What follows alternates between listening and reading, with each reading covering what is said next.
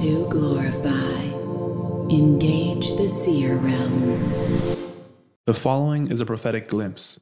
These are revelatory experiences which are brief in nature with little to interpret. Consider these possibilities rather than firm prophecies. During the morning hours of June 5th, 2020, I found myself in the spirit crossing a great chasm of utter darkness, wind rushing against me. This repeated once more.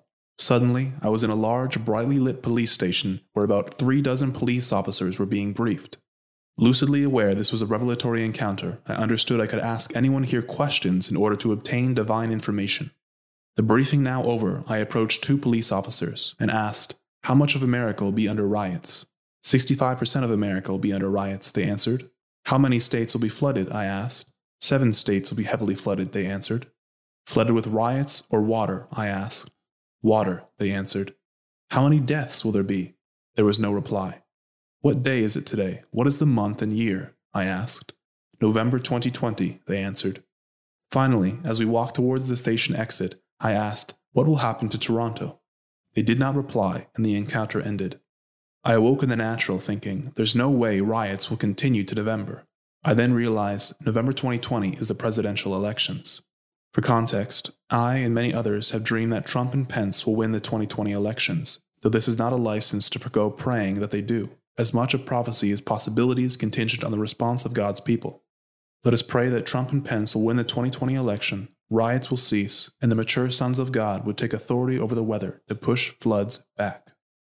Secondly, I inquired about Toronto, Canada, as I currently reside just outside it, and it is beginning to see unrest. I've had numerous dreams and night visions since last year surrounding Toronto.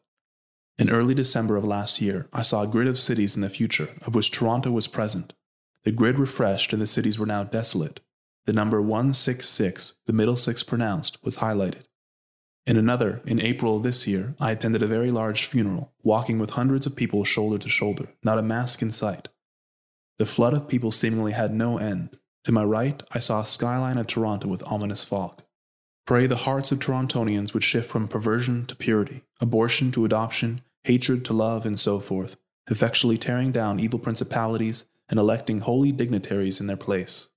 This prophetic glimpse was originally posted on June 7th on livetoglorify.com in written format, later recorded for podcast distribution. Visit livetoglorify.com for more prophetic dreams and free trainings to engage the seer realms.